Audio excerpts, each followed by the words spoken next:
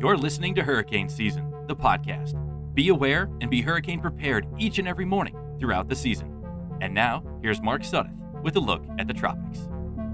Good morning. It is Monday, July 12th, 2021, and here's what's going on across the tropics as we begin the week ahead. In the Atlantic Basin, things are nice and quiet in the wake of Elsa last week, a suppressed phase of the Madden-Julian Oscillation, and a convectively coupled Kelvin wave, just fancy ways of saying that right now things are nice and quiet. The suppressed version of those atmospheric features are moving through, and that, coupled with a pretty large plume of African dust, the Saharan air layer, will keep things in check across the deep tropics, the Caribbean, and the Gulf of Mexico.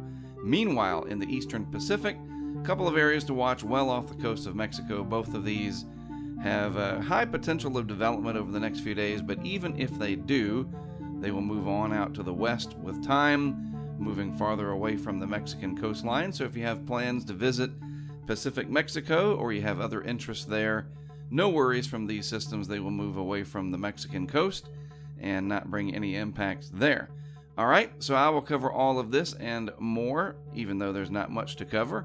Always something to talk about. We'll take a look at the increasing odds of La Nina coming up for later in the hurricane season, as well as sea surface temperatures and anomalies and things like that, all in today's hurricane outlook and discussion later this afternoon on my YouTube channel at youtube.com/hurricanetrack.